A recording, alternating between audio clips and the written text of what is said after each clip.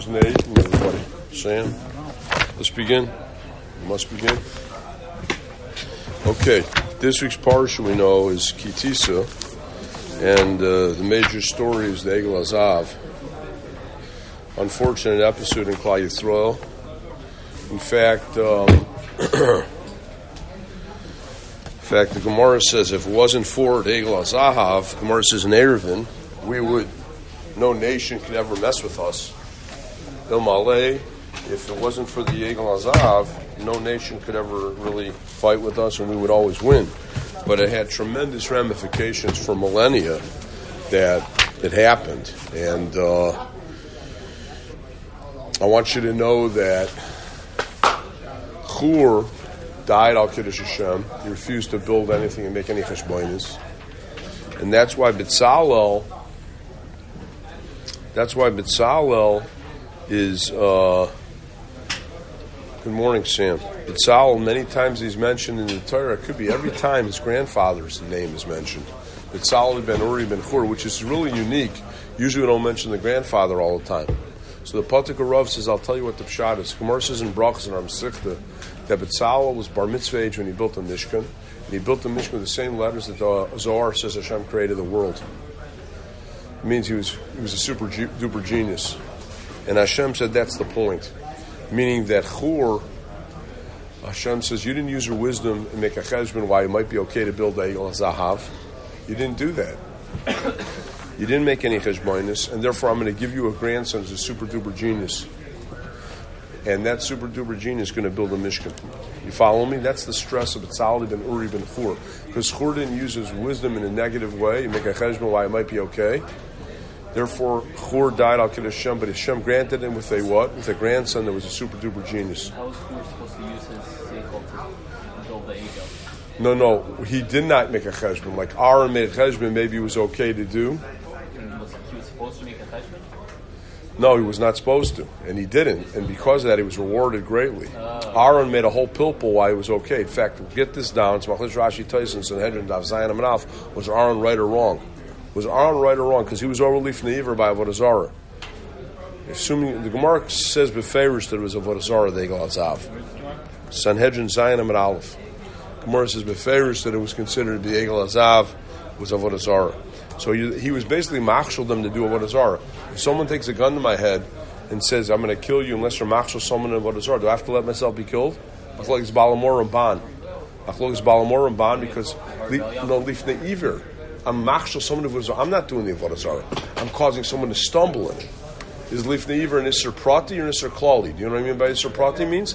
Does it subsume the Avodah Zarah, or is it an isser klali that it's general? It's not one of the shlosh averos. You don't have to give up your life. This seems to be a Machlis Rashi Tyson Sanhedrin Zayin Amid Aleph.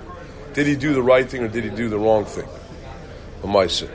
So whatever it is, it wasn't a great thing. Okay, it was not a great thing, and therefore that's what I mean to say by Chur didn't make any cheshbonis, and Chur, died al Kiddush Hashem, and that's why he was given a super grandson that was a super duper genius.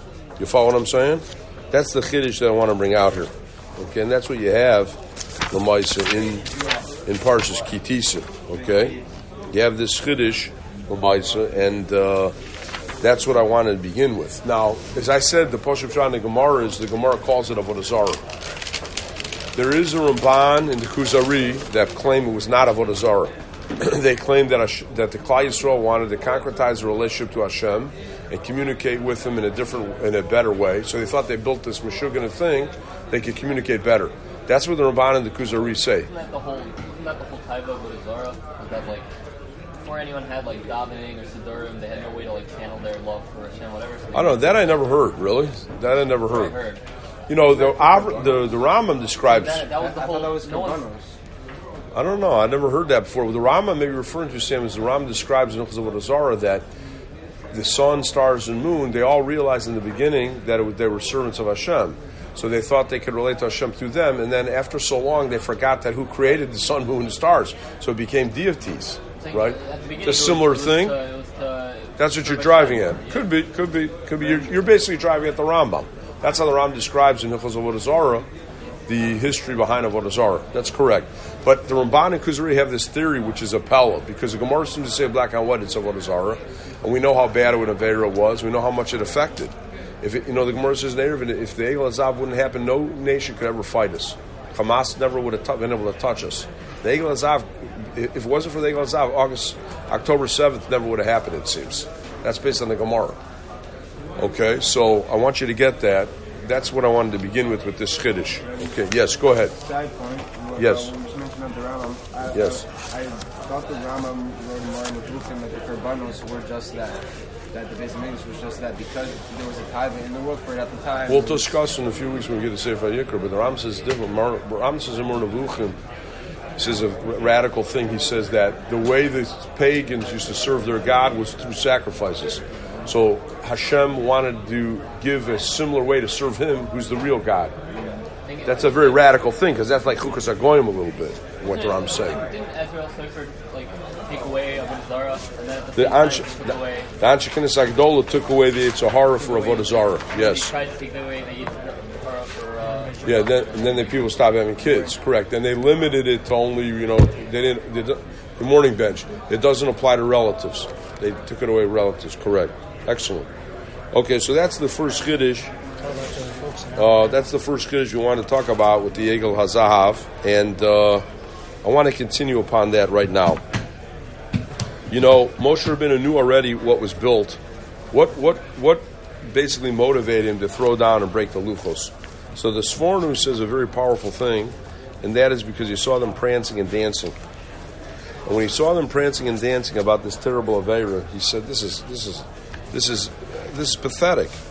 He said, "It's one thing to do an Aveira, but to have a geschmack about it, that's it. Forget it." And he took the luchos and he broke it. And if you look at the psukim, it seems like he only broke it after he saw them dancing. Okay? If you look at the psukim closely, that's what he seems to say, Lamaisa. Not what he seems to say, that's what the Sforno actually says. So that's a very powerful thing. And it's one thing a guy does an Aveira, but to get a shmak about it, and I want to be able to expand this a little bit. It's very hard to deal with a guy that won't admit to his mistakes. There are people that say that the Aveira they did is really a mitzvah. Those people are very hard to deal with. One thing, if you realize you have remorse, you did something wrong. And when they're prancing and dancing about it, that's a terrible thing. And that's what the Sforno says, is the Eibishter said, this is what? Moshe Rabbeinu said, this is ridiculous. Okay? So that's, what'd you say? Yeah, HaKadosh Baruch Hu gave me Yasher Koyach, right? HaKadosh Baruch Hu gave him a big Yasher Koyach when he broke the luchos. We know that, right? Yeah? He gave him a big Yasher Koyach, and I wanted to read the Lashon, I don't see it here, of the Sforno, but that's what he says the Pshat is, okay? That's the Chiddush of the Sforno. Sforno gives this Pshat that he saw them dancing. Could be it was in the other Sefer that quotes the Sforno. So I want you to get that. What'd you say? No, it's all right. It's downstairs. It's okay. That's the Chiddush. The Sforno, you'll look up the Pasuk. That's the Chiddush I wanted to bring out in Omaisa. Okay. Now, there's something very fascinating also, and I always tell you, like we look about, like in Shas, you want to have like a global, universal. So do when you're looking in the Chumash. We talked about that at great length with the Ein Mukta Mukhim B'Torah. The 7 aliyahs into where the parsha is subdivided are generally evenly spaced. Usually in our parsha, the 7 aliyahs are evenly spaced. If you look in Ki Tisa, it's not that way at all. Parshat Ki Tisa contains 100. Good morning, Akiva.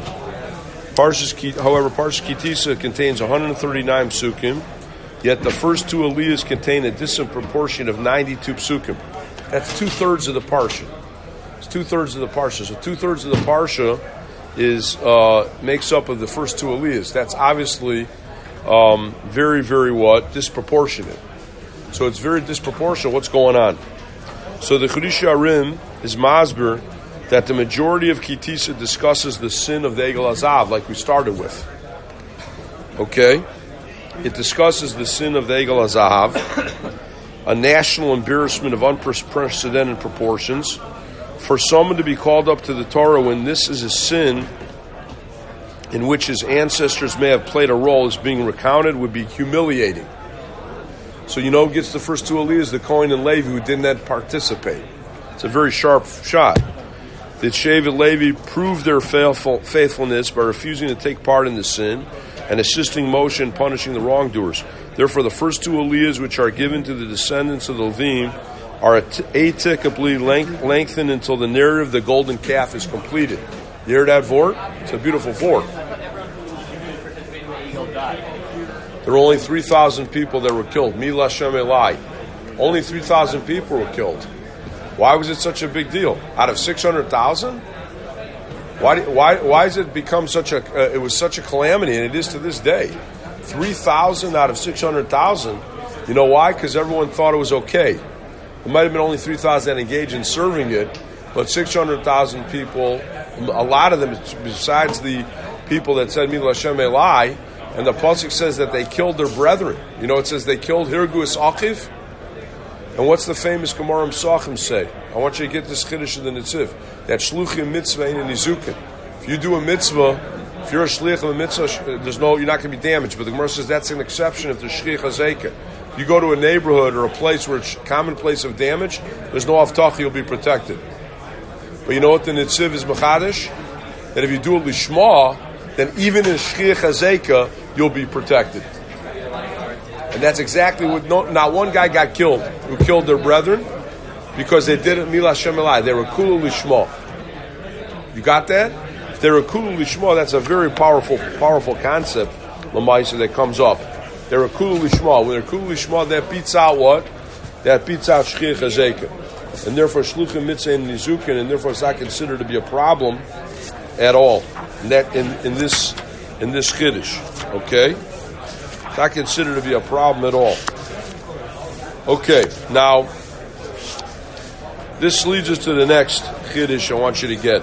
Okay, this leads us to the next chiddush I want you to get, and it's very, very important, Lamaisa, that we think about this concept. Okay, a person has to have she'ifis and desires, Lamaisa. Yes. She'ifis, she'ifot. She'ifot means a desire. Do you know how the Torah describes Yoshua in our Parsha? As a nar. What's a nar? A young lad. Do you know how old he was? If you look at the Cheshbon, he was 56. The Ibn Ezra says he was 56. Now, usually 56-year-old guys are not called lads. So the Ibn Ezra, Lamaisa, says a very, very powerful pshat based on this is Yoshua lived 110 years, but he was always so motivated. He was always so motivated. He treated himself as a nar all the time. And Lamais, he was always seeking out. He never missed shir from Moshe Rabbeinu. And it says Yoshua bin Nun. What is bin Nun? What is bin Nun? He understood. Loshen Navon. There was no one Navon Chacham Kamohu. He was able to. It says in Brachas and Davzayin, Gadol Shimusho Yosem Milimudo in our Masechta. He used to serve Moshe Rabbeinu, but he also knew the shiurim, and he knew the drushes, and this is why he viewed himself as always being able to grow. You know how the Kruvim are like a young child, so that's exactly what we assume that he was. What Yoshua was like a nar in that sense, and therefore he was able to what? He was able to grow. Because Torah is kept by someone who wants to grow more and more. You know, there's a Gemara in Tzmura. I want you to get this on Daf Tet Zayin and Aleph. It says, Amar Avinu Marav. At the time that Moshe Rabbeinu passed away, Amar Avinu Marav B'Shash and Niftar Moshe Rabbeinu L'Gan Eden Amar Lo Yoshua Shel Mimeni Kol Sveika Sheish L'cha. He said to Yoshua, ask me anything you want. Ask me anything you need before he passes away. You got this, Sam? Amalo Rebbe Klumi Nachta Shachas Alachti L'Makom Acher. He said, I know all the shiurim. I don't need to ask anything.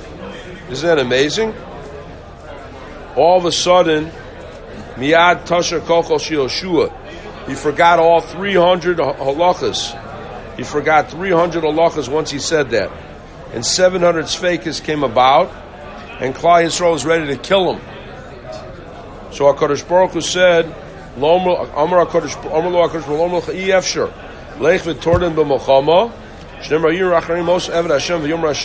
says 300 halachas got forgotten because he caused Moshe Rabbeinu to be depressed.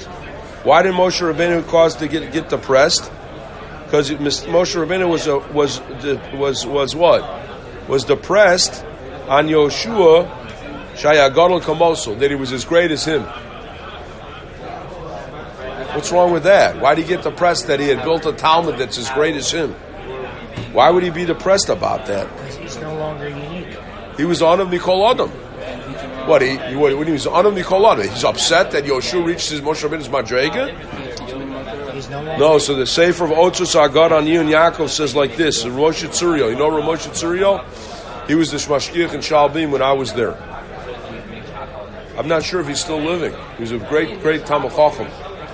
He retired many years ago, and he lived in Bnei Brak. He was the biggest Bucky in the world in Marals. In general, he's a tremendous Bucky. So you know what he wants to claim? He wants to claim this really bothered Moshe Rabbeinu.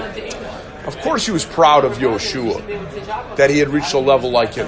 But it bothered him that Yoshua had no questions. He said he knew everything. It marked to him that he thought he didn't need to grow anymore. You got me? That depressed Moshe Rabbeinu, and that caused Hashem to make Yoshua forget all these halachas. The lack of aspiring for she'ifas of more and more. That's what really bothered Moshe Rabbeinu. You got me, Sam? Not that what he was as great as him, but he was upset that the midas of Yoshua. He's a big tzaddik now, but he says he knows everything. Come on, there's always growth. No matter who you are, there's always growth, and therefore that's what it means. He's called a nar. It's called a nar because why? Because he had the sheifas like a young guy. Even at the age of 56, the Ibn Ezra calls him a nar. And that's this shot of being, nun, understanding. He wanted to grow and more. And he chapped this. He got a big musser from it.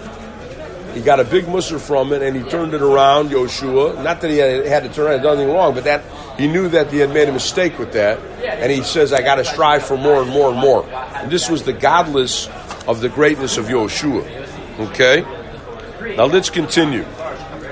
In the Parsha, there's quite a bit about Shmir Shabbos. We learned about it at the beginning of the year. Unfortunately, the war happened. We knew that Shmir Shabbos is supposed to be our Shmira, but we know what happened with the war.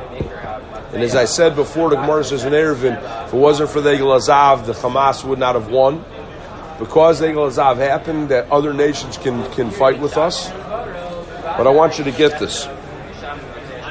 We are only permitted, but required. We are not only permitted, but we are required to desecrate Shabbos in order to save a Jew's life. We know Pikuach Nefesh is Docha, everything except the Gimel Averis. This would seem to indicate that human life is more important than observing Shabbos. On the other hand, the Torah decrees in Shmos, in our Parshan, in Lamed Aleph Pasuk Yudal, that any Jew who performs forbidden labor on Shabbos is to be put to death, which implies that Shabbos takes precedence over human life. Which of the two is in fact more valuable? Isn't that amazing, Kasha? On one hand, Pikuach Nefesh is Docha Shabbos. On the other hand, if you're Mechal Shabbos, we kill you. So what's going on?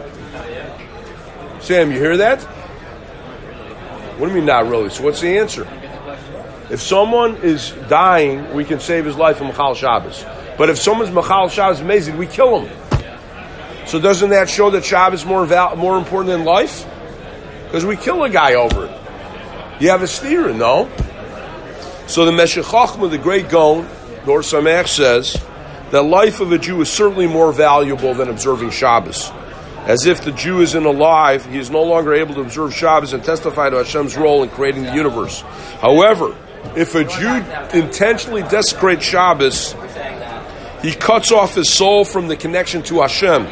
In doing so, he becomes degraded and his spiritual level is even less than that of an animal. Once he has voluntarily severed his relationship with Hashem, death is actually a preferable alternative because he's like an animal. So he's killed for his sin, which helps him to receive atonement because he's basically acting less than a what? He's basically acting less than an animal. You got that? I mean, you're intentionally cutting yourself off from the Eibishter. You're not connected to Hashem. You're like an animal, and therefore what?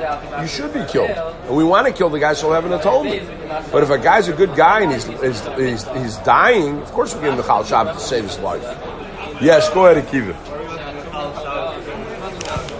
Can't hear you. Yeah, because we assume sometimes Shomer Shabbos is a Tinuk Shenishba, a baby that's captured, like the Chazon Ish says. I thought you were going to ask me about a goy. So you're allowed to because we made Ava, because of pogroms and anti-Semitism. Yes, because of Ava. If he's going to die. The question is, what do you do on a desert island when no one's there? There's no problem of Ava. I don't know. Pashup Shad is you can't, but I don't know. That's what I'm saying. Only because of Ava. Okay, let's continue now. The Gemara comments in the Dorim on Daf Lamed Chesed Amud Aleph that during the initial 40 days that Moshe was on Har Sinai, he learned the entire Torah from Hashem each day, only forget it until finally Hashem gave him the knowledge as a gift. This is in Shmos Perek Lamed Aleph Pasuk Ches. What was Hashem's purpose in teaching him the Torah for 40 consecutive days when he knew that Moshe would what? The Moshe would forget it. What's the point of learning it every day and then forgetting it? Learning every day, forgetting. Learning every day, forgetting it. What's the purpose of that? Nate, you follow me? So the Al-Shech HaKodesh quoted Natar Lamelech. The Al-Shech HaKodesh gave two Esberim. First, Moshe needed to completely purify his soul to the highest degree possible in order to merit receiving the entire Torah and teaching it to the Jewish people. And each additional day that he learned the Torah served to further purify him. Second, Torah knowledge is only given as a gift to somebody who first expends all his effort and energy to attain it. Rav Avram Yaakov Palm, Atar Lamelech Rav Palm Zatzal, derives from here that when a person studies Torah and forgets it, he shouldn't become despondent and feel that his efforts were wasted. The Torah he learned still serves to purify and uplift his soul, so that he will be better able to understand it. And it also helps him to merit a gift of Torah knowledge, even beyond what he would naturally be able to attain and comprehend. You follow what I'm saying? So the first answer is to reach a higher degree. Learning Torah purifies you. The second answer is what? What'd you say? He shouldn't become upset because the Torah he learned still serves to purify and uplift his soul. He better be able to understand it the next time. So number one, it purifies. Number two, it's be able to understand it the next time, and also helps them merit a gift of Torah knowledge, even beyond we didn't actually be able to apprehend. You follow me? It's always the constant work. What you do today, the Machaber with the Mishnah, every Mishnah Berurah in the Bir Halacha. I photocopied it new so it's not cut off. But you must do the Gemara first. Finish chazering over the Gemara from what we did yesterday, because we didn't finish, the story. We didn't get up to the story. Finish the Gemara Parshat Ki Tisa, and then you must see the Mechaber, Mishnah Berurah in every Bir Halacha. Okay, we got a long Seder, so you have to do it. Okay? Now, let's continue now. There is an amazing thing. You're all familiar with the Yud Gimel Midos, yes? What are the Yud Gimel Midos? The Midas of Rachamim. Rashi says the repetition of Hashem's name refers to the fact that Hashem is merciful before a person sins and after he sins and repents. Let me ask you a question. Can't hear you. No, it's this week's Parsha. Yud Gimel Midas. This is where we're playing Ki Tisa. It's all very hard to find it in the Sefer Torah. On Tainus, have you ever had a lane on Tainus of Mincha? It's very hard to find it. It's in this week's Parsha, Nate. But I have a question for you. Hashem kel rachum l'chanun. Hashem before you sin, Hashem after you sin. What do you need Hashem's mercy before you sin for? Isn't that a great kasha? What do you mean Hashem's mercy before you sin? The focus. Right? What's that all about? Gemara in Kedushin, Memav teaches Hashem doesn't punish a person for sinful thoughts until he acts on them. What's the one avera that Hashem punishes you for sinful thoughts? Avodah Zarah thoughts. No other thought. That doesn't mean that it's good to have Irhurim. Don't think, it's okay to have Irhurim because you're not punished for it. Kasher Irhurei Leiv, the Gemara says in Yuma. But Lamaisa, the only avera you're punished for is you think about doing Avodah Zarah.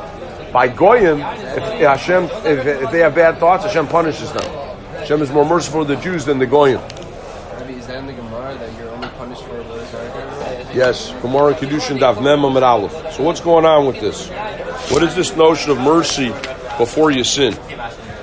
So the Dazkenim writes and answers that divine mercy is needed because Hashem knows that the person will sin. Wow. Therefore what? Therefore what? The Rival writes that it is needed in the case of a person who is thinking of committing idolatry, as the Gemara teaches that one is punished for idolatrous thoughts. Therefore, this attribute is only mentioned here as the Chet HaEgel involve idolatry, but it is omitted in the list of attributes invoked after the Chet Meraglim in Bamidbar, and it wasn't needed there because that sin wasn't idolatrous in nature. Nate, there's a second place. The second part is Shlach Lecha, where the Yugel Momidas, but that first one doesn't appear because that wasn't Avodah Zarah. The Rosh gives both answers. The Kotzker Rebbe suggests that before one has sinned, he needs mercy because he may view himself as completely righteous and become arrogant. That's why you need mercy. Because you think you what? You think before your sin you're a great guy. What do you think the Dazkeni means that divine mercy is needed because Hashem knows that the person will sin? Because Hashem knows everything. So, how do you have a Chirus Chavs that Hashem knows everything? Because Hashem has no concept of time. Present, past, and future doesn't exist for Hashem. That's the basic answer all the Rishonim give. And that's why there's no problem with Chirus Chavs if he knows everything. So that's why you have this concept of the new what? Of having mercy before what? Before the actual Chet. Okay. I want to close with the following. Okay. Let's get it. It says, Vayishma Yoshua's kol ha'am b'reyo. Yoshua heard the sound of the people and they're shouting. Yes? So as Moshe and Yoshua approached the Jewish camp during the worship of the golden calf, Yoshua heard the sound of the people shouting. However, in rendering this pasuk into Aramaic, the Targum Yonason, it's not, how you have Mikras Gedolos? You ever saw the Targum Yonason? There's Targum Onkelos, Targum Yonason. It's not really the Targum Yonason. Gemara says in Megillah, he wrote the Perish on Ksuvim, right? So this is not, it's like a Targum Yerushalmi. So the Targum Yonason writes that Yoshua overheard the sound of the people crying while rejoicing before the golden calf. As happiness and tears represent contradictory emotions, this is difficult to comprehend. Were the Jewish people happy or sad? The same time that they're dancing, they're shouting? What's going on with that? Aren't crying and rejoicing two opposites? What's going on with that? So the great Yemishkiach, Rabbi Rucham Levovitz, Zatzal, once remarked, there's no way to know whether a yeshiva student will merit a portion to Olam Haba because this is dependent on the actions he chooses with his free will. However, one thing of it which it is possible to be certain is that the Talmud will certainly have no share in the pleasures of this world. Even if he one day chooses to leave the Torah path, God forbid, and attempts to join the forbidden and temptations of this world, he still won't be able to take pleasure from them. After he spent his formative years learning Torah and listening to ethical discourses about the severity of sin and the ephemeral nature of the illusory pleasures of this world, his inner voice, the Pintel Yid, will nag him so much about the foolishness of his actions that the feeling of guilt will outweigh any temporary enjoyment he may have otherwise felt. That's what's happening with the Egel. The Aznaim L'Torah of Sorotzkin suggests that similarly, after the Jewish people heard Hashem speak directly to them at Har Sinai, the Torah became an intrinsic part of them. Even though they appeared to the naked eye to be festively celebrating and dancing around the golden calf, their souls were weeping and mourning. It was this unique combination of superficial happiness and profound sadness and regret that Yoshua overheard. They really knew what they were doing wrong. It was the Pintel Yid. They knew that they were doing wrong deep down inside. It was a horrible thing what they did. Terrible. And they knew it. They knew it. They knew they did the wrong thing. And that's why there was this, they're laughing and really crying, because deep down they knew they were doing the wrong thing. You follow what I'm saying? That's a very powerful thing, Lamaisa. Okay, so we have to keep that in mind, and understand that, this world is just, the Hanos of Olam Haza are really fleeting. The Iker is Olam Haba, and that's what we want to try to get to. But after I may have asked him, with working hard with this, Lamaisa, and that's exactly what this, with these, remember what I told you last week about these guys that go to extreme? You have to be Bishvil Azav. People on one extreme, the Magadef, next thing who is what? He's how can you have lechem upon him? The next week he's what? He's next second he's cursing Hashem. You have to be b'shvil azab. Kind of laughs and crying at the same time. But what angered Moshe Rabbeinu was the prancing and dancing. That's what he caused. That's why Hashem said, Yasher Koyach. You never get the shmak aver. It's one thing you did a very feel bad. Never get a shmak about it. Oh, and it doesn't specifically point out the crying. It just says the dancing. Yeah, it says the dancing. The dancing. Okay. All right, let's break here. Okay, I'm going to write up the Marmakom.